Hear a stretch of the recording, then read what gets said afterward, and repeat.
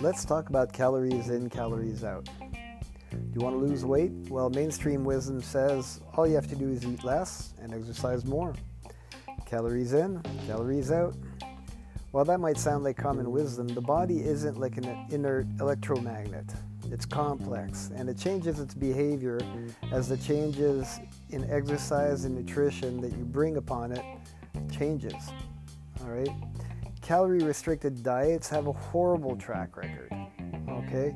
The body reacts to it by lowering its basal metabolism rate, and you end up spending less and less calories at rest. So even though you might be exercising more, the body is trying to compensate depending how you're doing your diet and how you're doing your exercise.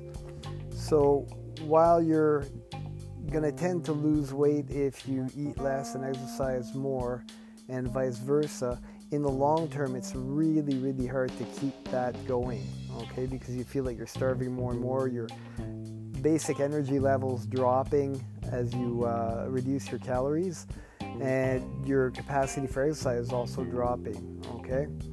So the strategy is all wrong, even though the theory is right, but you have to know where to turn the knobs and what to address so that your body doesn't play tricks on you, all right?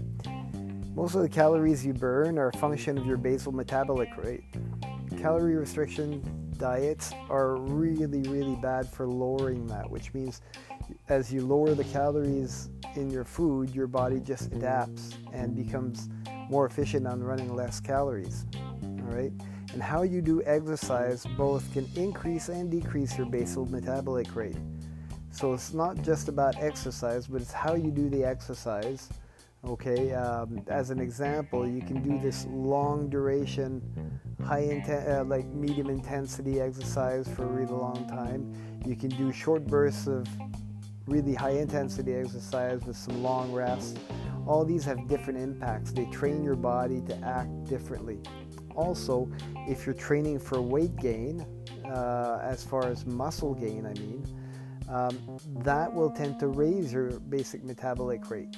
Okay, the more muscle you have on you, the more energy you need to feed those muscles and to energize them and to have them do active work, right? So you have to pick the type of exercise you do. It's not just about burning calories mindlessly. And we're going to cover the details of that through this podcast, not in this one right here.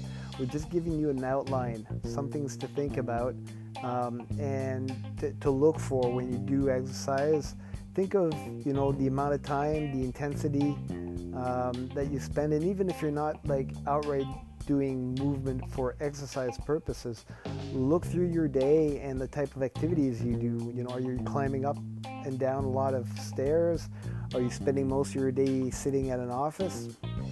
Because all these things will have an impact. It'll have an impact on the calories that you're burning throughout the day, but it'll also have an impact in the long term as far as how your body's trained to spend its energy and how it affects the basal metabolic rate.